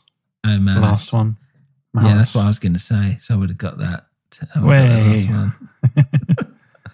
I like, just on appearance and what you've told me, I think Argus looks cool. The 15th one. Again? Number 15. Yeah, he was my favourite, I think, as well. With the hand. Mm. And good old Barber. Yeah, Barber was all right, but it's just very short. He's one of the easier ones, so he doesn't really get much of the time of day. Kind of people just breeze past him a bit. That's it's a shame because he looks like a lovable tyke. Yeah, I think number 15. I like the flying sandworm thing with the pustules. That one was good, and the first flying one that you see is good. And then I think the third one, where it's like he's got the massive arm sword thing, because that's the first time you sense the real scale of these things when you play it, and I think that still creates some awe. So that's definitely a noteworthy place there. And it's good. What's your preferred version of the game? It's funny you say that because I still like the PS2 one the best, I think, and that's because aesthetically, because the colours are quite desaturated and the style of it is quite sparse and sparse. And yeah, just to have it, it's kind of got like those games back then on the PS2. They just have this like weird like filter on it. This weird like sheen. Yeah. And I think like back then on the PS2, it had like a dreamlike quality. It's like a fog. Yeah, it felt like and it felt very mystical. And the fact that you couldn't see so far into the distance, it was really like super. And that's how they did it. Is that basically it was these like low res images far away. That's how they saved in memory, and it would literally jump into a different asset as you got closer to it, which would be a bit more detailed. But they tried to. So a lot of it's like fairly blurry, but yeah, it just felt like more like washed out and all this stuff than the later ones. And I think I prefer that PS2 version better because it feels more like dreamlike. Whereas the PS3 one was obviously kind of good, but because it was crisper, I was like, I don't really need to see it crisp. Like, it's not, there's nothing here for me to see really that needs to be crisp. And obviously you've got the actual monsters themselves, but it's like, yeah, okay, it just feels very clean. And I was like, it's almost too clean. And then with the remake, is really good and all this stuff. But again, it feels like the colours are deep and rich, the textures, it's all super detailed. There's a bit more like life and a bit more stuff, but it just loses that like washed out. It feels more vibrant and more alive, which is great. But for me, I think I just prefer that kind of washed outness of the PS2 one. And do you feel they maybe missed a trick in considering they rebuilt the whole thing from scratch in adding in any new, more modern elements, either in the gameplay or the design, or maybe new Colossi characters? Or do you think it was the right idea to be faithful and authentic? Yeah, I believe they added some kind of like what they call quality of life improvements in terms of some of the movement and all this. But it's, you know, I didn't really notice when I was playing it. It would have been nice because there's, I'll come on to this a bit later, they cut some Colossi, maybe bringing in some like new ones, which I'll talk about in Nerd Corner coming up. But I think, I mean, it's really good. It's a great remake. And for anyone who hasn't done it, I'd say, no harm, obviously, in doing the PS4 version because it's great. But there was something about back then and playing it for like the first time and it just being like super lo-fi that just really I found like more appealing. And that's part of its style as well. And I think, if it was made today and you said, right, we're going to do a massive open world, there's going to be fuck all in it, like it would just never get made. Because it always has to be like dense and like realistic and a million things going on, which is fine. And that's great. And I love that as well. But for this, it worked because it had a certain mood, a certain tone, which I think was really like beautiful and sad at the same time. Well, there you go, kids. You can't beat the good old days. And if you didn't play it on the PS2, you've missed the boat. Fucking missed out, dickheads. I'm quite interested in hearing about these ones that were cut. So let's go on to that. And go into Nerd's Corner.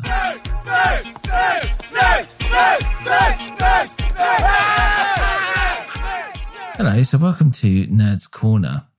So Dan, as I was saying, there was some Colossi that didn't make it into the game. There was a lot that didn't make it into the game, but some were a bit more detailed than others. Okay.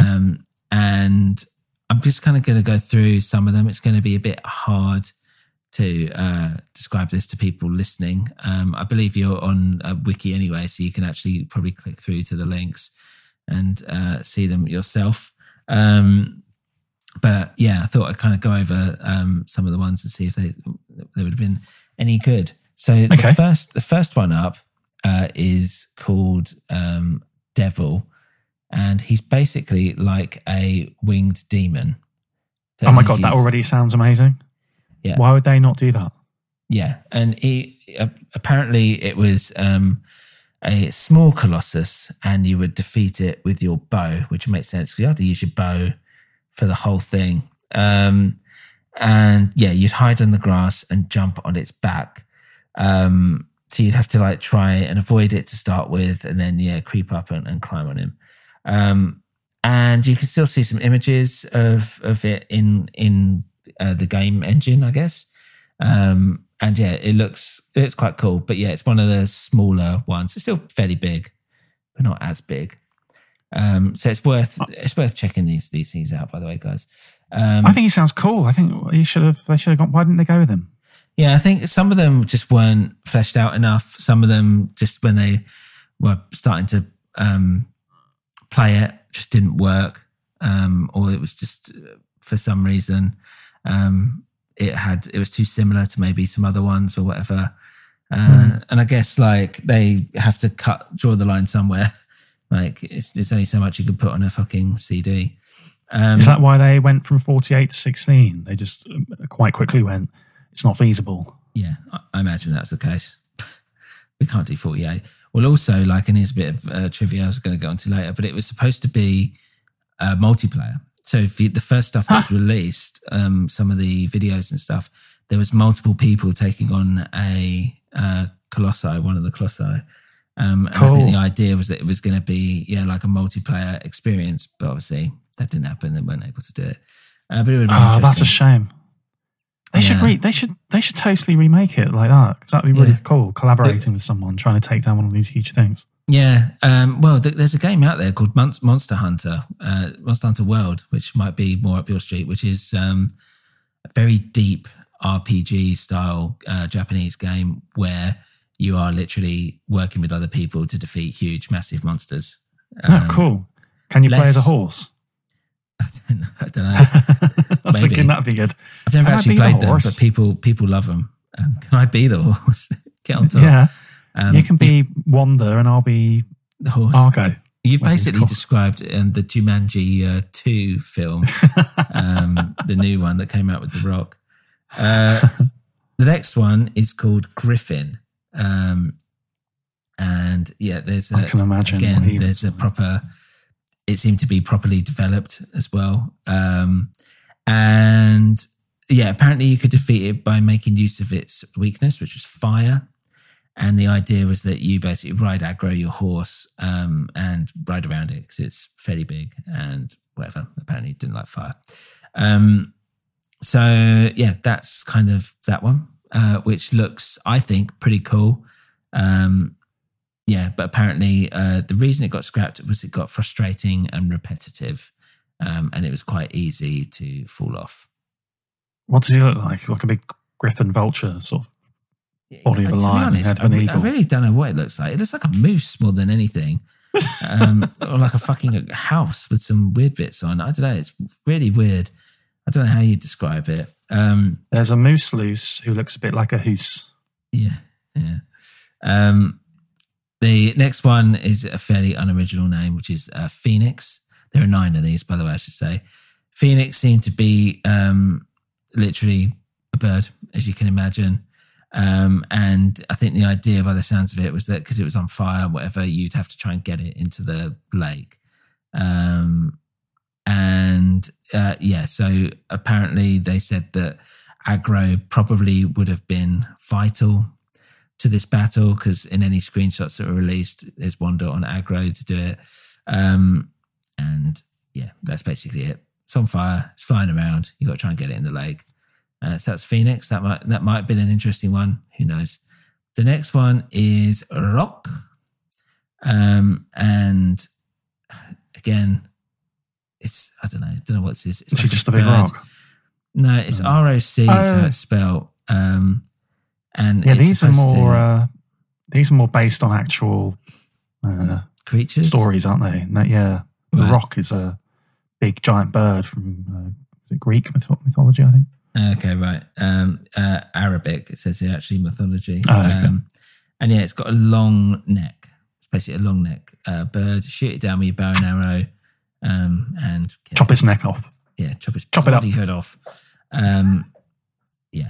So that was another one that was going to come out. And then the next one was Saru, which basically looks like a fat monkey with like really long arms. If that makes sense. Apparently it's also amongst fans, it's just called Monkey. And you basically had to defeat it by kind of hitting its hands or something so it'd fall onto the floor. And it would try and kill you by trying to drop onto you. So that looks, I don't know if that would be any good. It's not really a Colossus, I suppose. It would have been 33 meters, 108 feet. Is that high? Is that big? It's pretty big. Pretty big, isn't it? They could have had him slip on a banana skin, smash up into a million pieces. Have any of these leaked? Have people actually played these? It's a good point. Not sure. Don't know if it's in the actual. If people have gone into the code or whatever. It's possible. The next one was Sirius, which again looks like the kind of horsey, doggy kind of ones. Fairly boring, to be honest. It just looks like a hog, they say. I've seen him. Done him. So just like the other ones. Apparently you had to use rocks or something to defeat it, but I feel like we've already seen that in the other ones. So moving quickly on to Spider. Spider looks like one of my favourite ones, to be honest. It looks like the spiders from that film Enemy with Jake Gyllenhaal. These huge, like towering, horrible, like little bodied, really massive legs. And I think it was too difficult to kind of climb up the legs to get to the body by the sounds of it. And And yeah, you have to basically kind of hit its legs, climb onto its body, whatever it was. Don't really know why that was pulled, but I think it's something to do with the strategy of how to do it, and it just wasn't really working out. Which I can just too imagine. hard. Yeah, might have just been too. The thin line between challenging and just not fun. Yeah, it's true. Why have it if it's going to be shit? The next one I don't know how to say. Tobiu. This one is just a drawing. It didn't get any further than that. It's basically a big fish.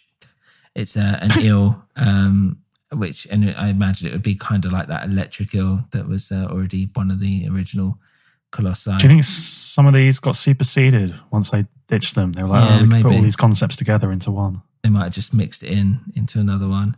And again, the next one is simply called Worm. This one looks fairly cool. It looks a bit more like the Dune worms. It's got like a flower bulb head that I imagine that you'd probably have to shoot it in and try and kill it from there or whatever. It looks like it's fairly big, bigger than, what was it, Dirge or whatever, which is the other worm-like one. And I think the idea behind it was that because it hasn't got any eyes or anything, it would go by sound. And that's how... Like Tremors. Yeah, just like Tremors, that's right. And then the last one is Yamori A, which basically Don't speak about my mother like that. Yamori A, it's like Canadian, which was basically like kind of like the other dog / horse Colossi, but this one was supposed to be a bit more gecko-ish, a bit of like a furry gecko, and that's basically it on Nerd Corner. That was all. That was all the unused Colossi that I think is definitely worth kind of looking at the pictures of. The only other thing was that there was the soundtrack is often discussed because it is very good, and you might have heard some of that. Well, you would have definitely when I edit it together, heard some of the music already on that, and I think it's definitely worth pointing out that it adds a lot to the game itself. There was a release in 2005. You won't be able to find it on Spotify or anything. I think they're on YouTube though, or they should be anyway. Go out and buy the vinyl, kids. Yeah, well, that was it. It's 2005 soundtrack. It's released in Japan only, and I think they literally go for hundreds and hundreds of pounds. For quite difficult to get hold of. So if you do see one, then get it. Definitely worth getting, and it looks cool as well. And it is cool, and the music itself is cool. So Dan, that's all I've got for that. So should we do our final impressions? I think it's your turn. I tell you what, I'll make it an easy one. I'll do mine for the moment. You just do your one in a big and the most giant voice that you can do. Big, booming, giant voice. My final impression is that this is one of my favorite games of all time. And I love it's one of those things where like games as art is often discussed. And I think this is very beautiful. It looks great. It has its own style. I like the fact it was going against kind of everything that was happening at the time. The sheer audacity and ambition of the game itself is commendable. And to this day, I think it resonates on an emotional level, on a gameplay level, and just as a really sweet work of media. And to be honest, like if you really push through it, you could probably do it in about 4 hours, maybe less. If you knew how to do it. It's not a long game, and it's a perfect length. And yeah, it's definitely one of the highlights of my gaming life, I should say. Dan, over to you. Game looks good. I will play. Is that it? Yeah, well, I was channeling Barber. I thought that's how he'd probably speak. It's a bit simple. Yeah. But does it get many visitors? And a few words. Man, a few words, yeah. Okay, cool. Well, let's check out some of the other reviews.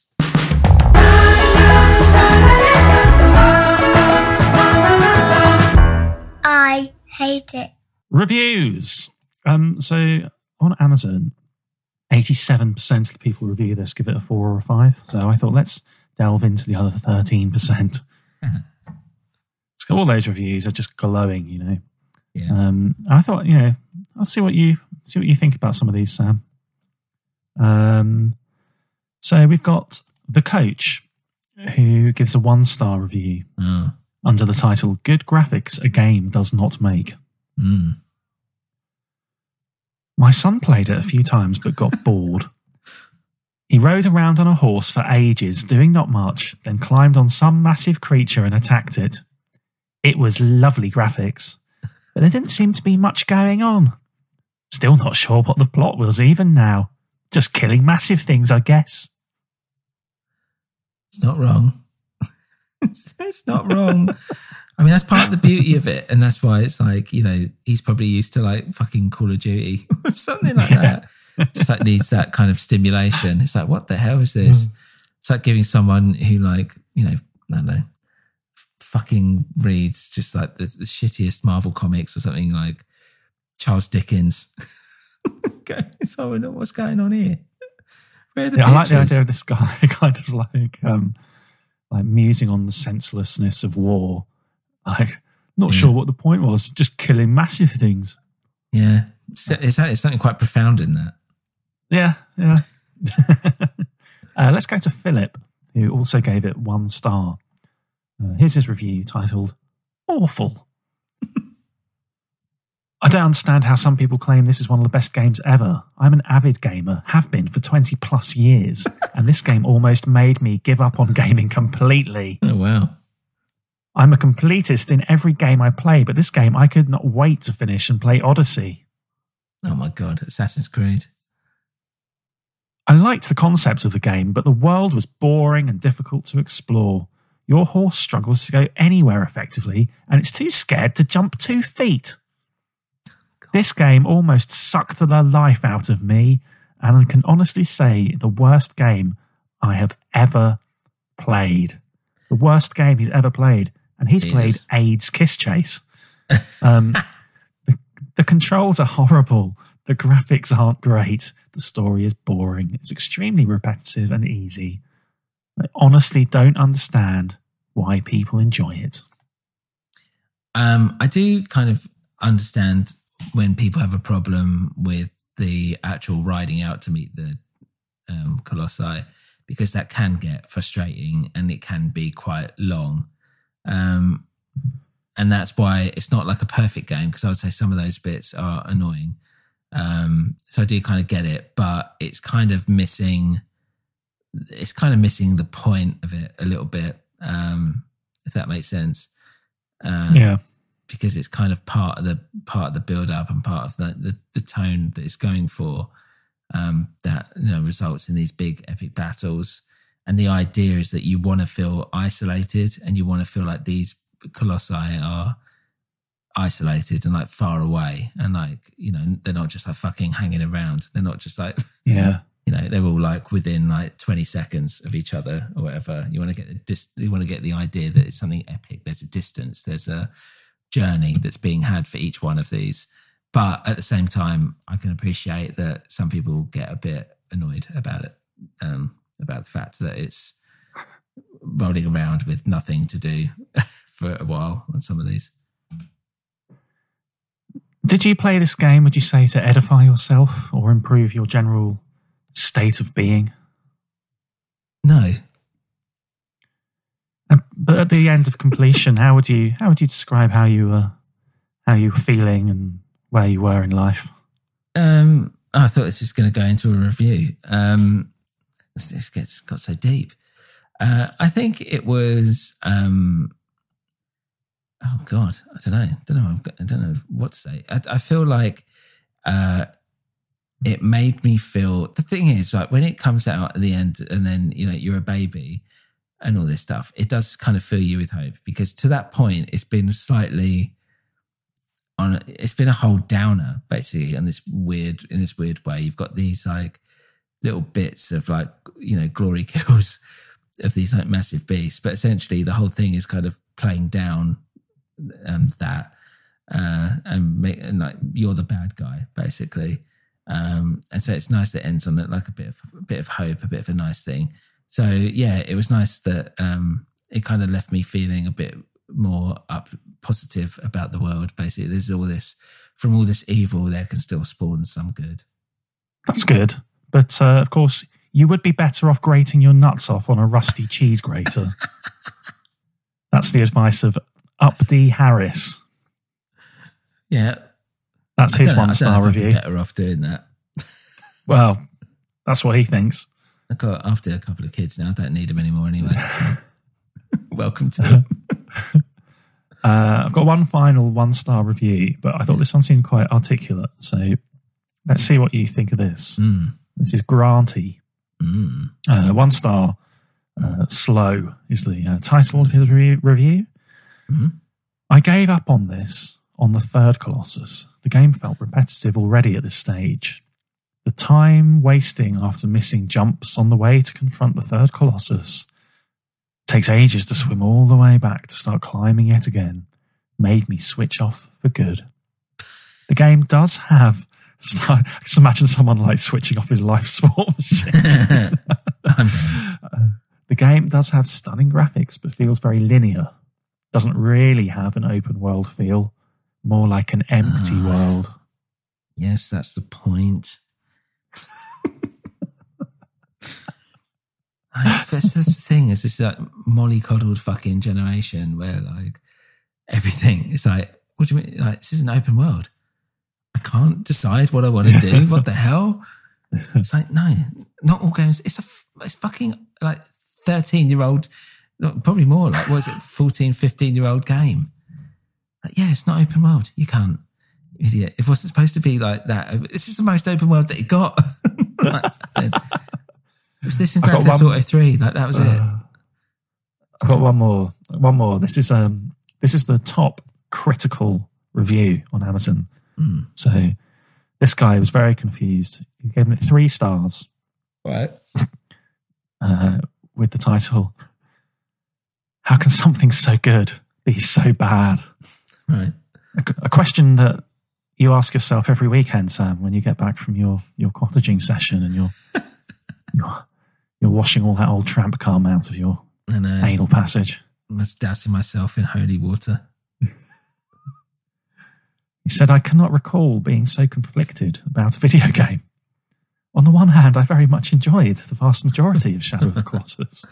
On the other hand, the overall experience is marred by some absolutely abysmal design decisions. Firstly, the good. The game is gorgeous. The scenery is genuinely beautiful. Riding through the environment is a pleasure for the most part, although the graphical fidelity is severely hampered by a glaring, horrendous flaw that I will get to in a minute." Oh, okay. It then goes on about some other stuff. I'll cut to the chase here. Yep. The camera in this game is beyond woeful. The camera. Yeah. Now, I don't remember your man having a camera. He's got a sword. He said, "It's terrible beyond words. I'm trying not to sound hyperbolic, but it is difficult because the camera is so ruinous to the experience. That's I was locked in a battle with the camera. For every single second of this game, it is almost as if the developers predetermined the best camera angle for every single spot of the environment. Want to look at that waterfall? Tough. The camera wants you to stare at the ground. Want to admire the beautiful scenery? Tough. Look over that way instead. Want to get a better angle on the boss? Tough. You're staring at its feet. It's frankly baffling that this game was released in this state and that nobody at any point in the production of this game decided to fix this. The instant you release the right stick, it just boings back to where it should be. I realise this is a remake of the PS2 game, and the developers would have wanted to stay true to the original experience, but let's be honest, the PS2 generation was not perfect when it came to camera angles. We have come a long way." A couple of things on that. One, I might be wrong, but I believe they did update the controls, and I think, oh my God, I'll get lynched for this probably, but I think you could change your experience with the game and go back to the old controls, maybe. I might have completely made that up. But I do remember in the original one, the PS2 one, the camera and the controls were very finicky. They were infuriating. I don't remember it being a problem on the PS4 one, but obviously this guy feels like it's still there. But yeah, it's interesting because I'm remembering like these little bits. It's kind of rose tinted glasses a little bit sometimes for me. Maybe. But as these, when he talks about the camera, I do remember being a bit like, the camera's fucking annoying. But yeah, I definitely, it's weird because they talk about the graphics. It's like, the graphics are gorgeous, but I was thinking it wasn't really about that back then on the PS2. Like they've made it look really good now. But yeah, I think that was my main problem when I was playing it again as well. I know I've just kind of already said this, but when you can see like the mountains properly in the distance and you can see the fields and all this stuff, it's like, it's just too clear.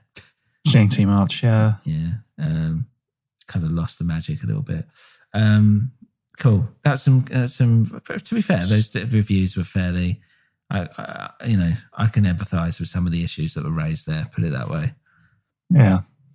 Well, that's it for reviews. So are we on to picking next week's episode? Yeah, we get to pick next week's episode and we're on to a movie. I think, yes. So a moving picture. A moving picture. A motion picture. So I'm going to press the reset button. Reset, here we go. And it is... hopefully you've got this. Morons from Outer Space. Is that the ITV? Not ITV. The not Mel Brooks. Mel Smith comedy. And Griff Rhys-Jones. Yes. Okay, I'm looking forward to seeing this actually then. Cool. Yeah, I am too. A bit of background maybe to why I added this to the list. Yeah. I got, a few years ago, someone bought me a book as a birthday present called like Secret Cinema. I think it's called like Secret Cinema Volume 1. So I think he just thought, it's probably like a book about obscure films. But it's not. It's Volume 1 in a proposed series of books about secret cinema. And it's just about morons from outer space. So I sat on that book for a while, but I did read it a few months ago.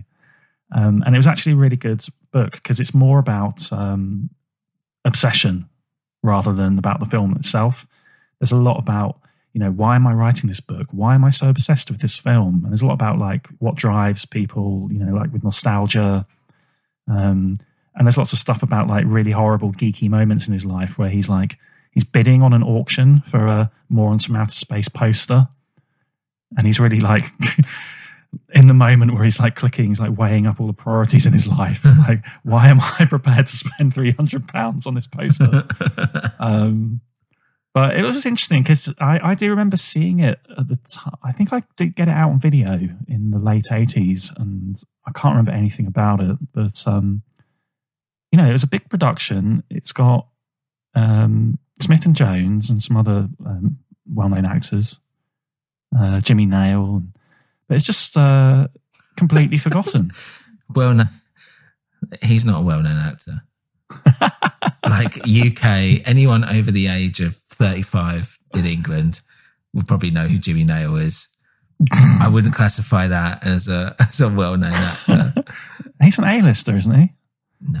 Jimmy Nail's like the English Nicolas Cage. No. Not at all. He's done fuck all in God knows how long. Do you remember his music? These crocodile shoes. Yeah. Remember the other one too? She's lying. That's right. I love it. I love that you do both of them. I don't want nobody else. I love you. She's lying. I need somebody else, and that's true. She's lying. So those bits of him saying she's lying are the bits that he sang. It's like a woman singing the bits. She's lying. That was the chorus. That's all you had to do. And I remember like the video was like him in a phone box or something, like looking to camera like, she's lying. Fucking bitch is lying. I'm telling you.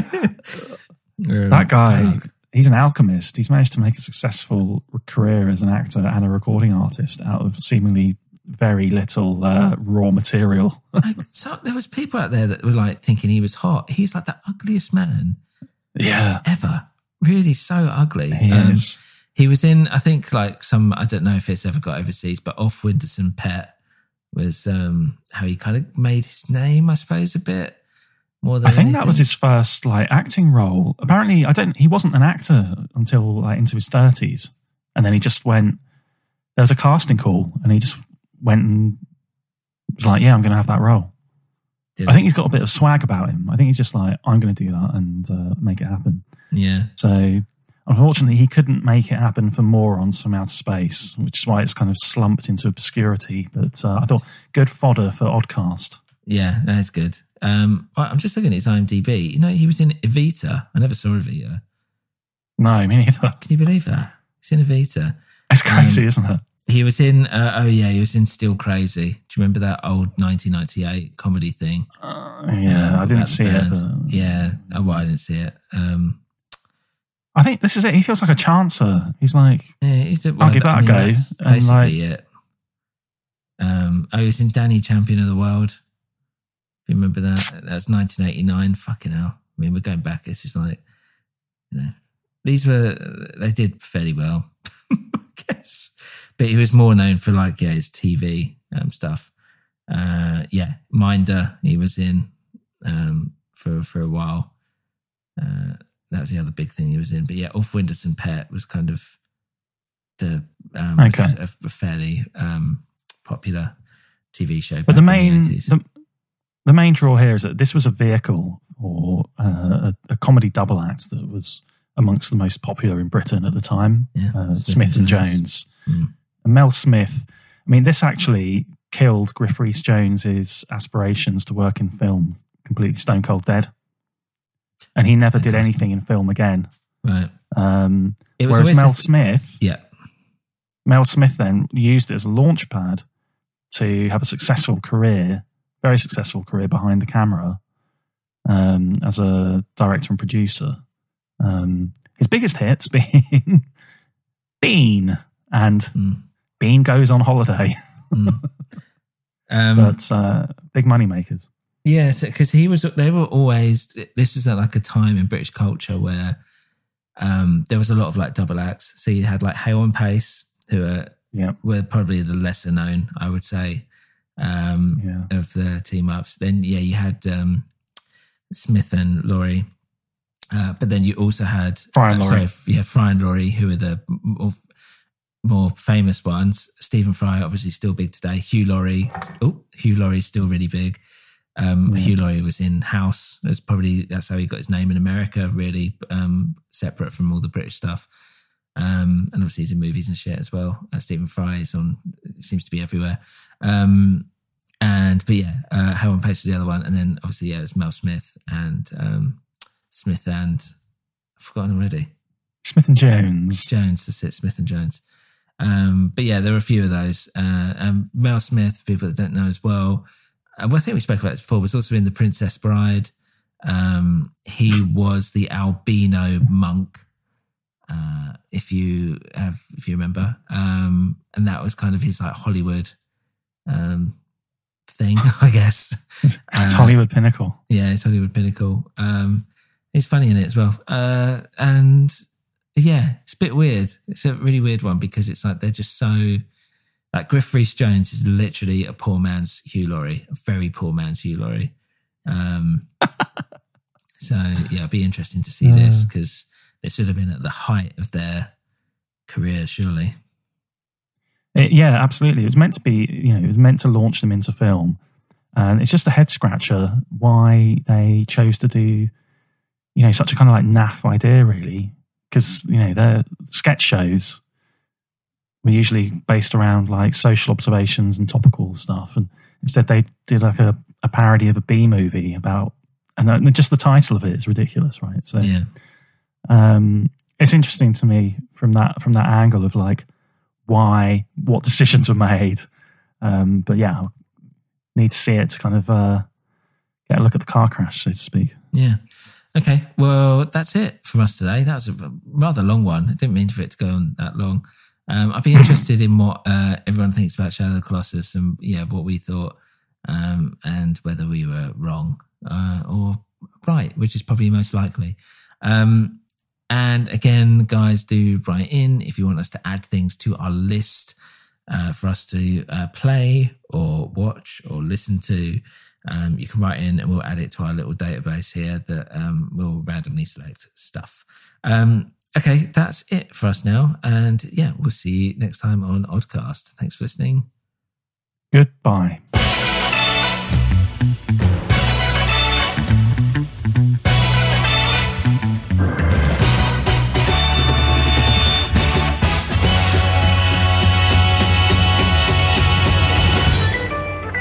Hey guys, thank you for listening to Oddcast Movies, Music and Gaming. If you want to get in touch with us or get a movie, album or game put on our list to discuss, then email us at oddcastoddballs@gmail.com or a newwinterpodcast@gmail.com. This is part of a New Winter Podcast network, so head on over to anewwinter.net to check out our other shows. You can also follow us on Instagram at anewwinter, Twitter at anewwinter, and you can head on over to our Patreon page, patreon.com/anewwinter. Thanks for listening and see you again soon.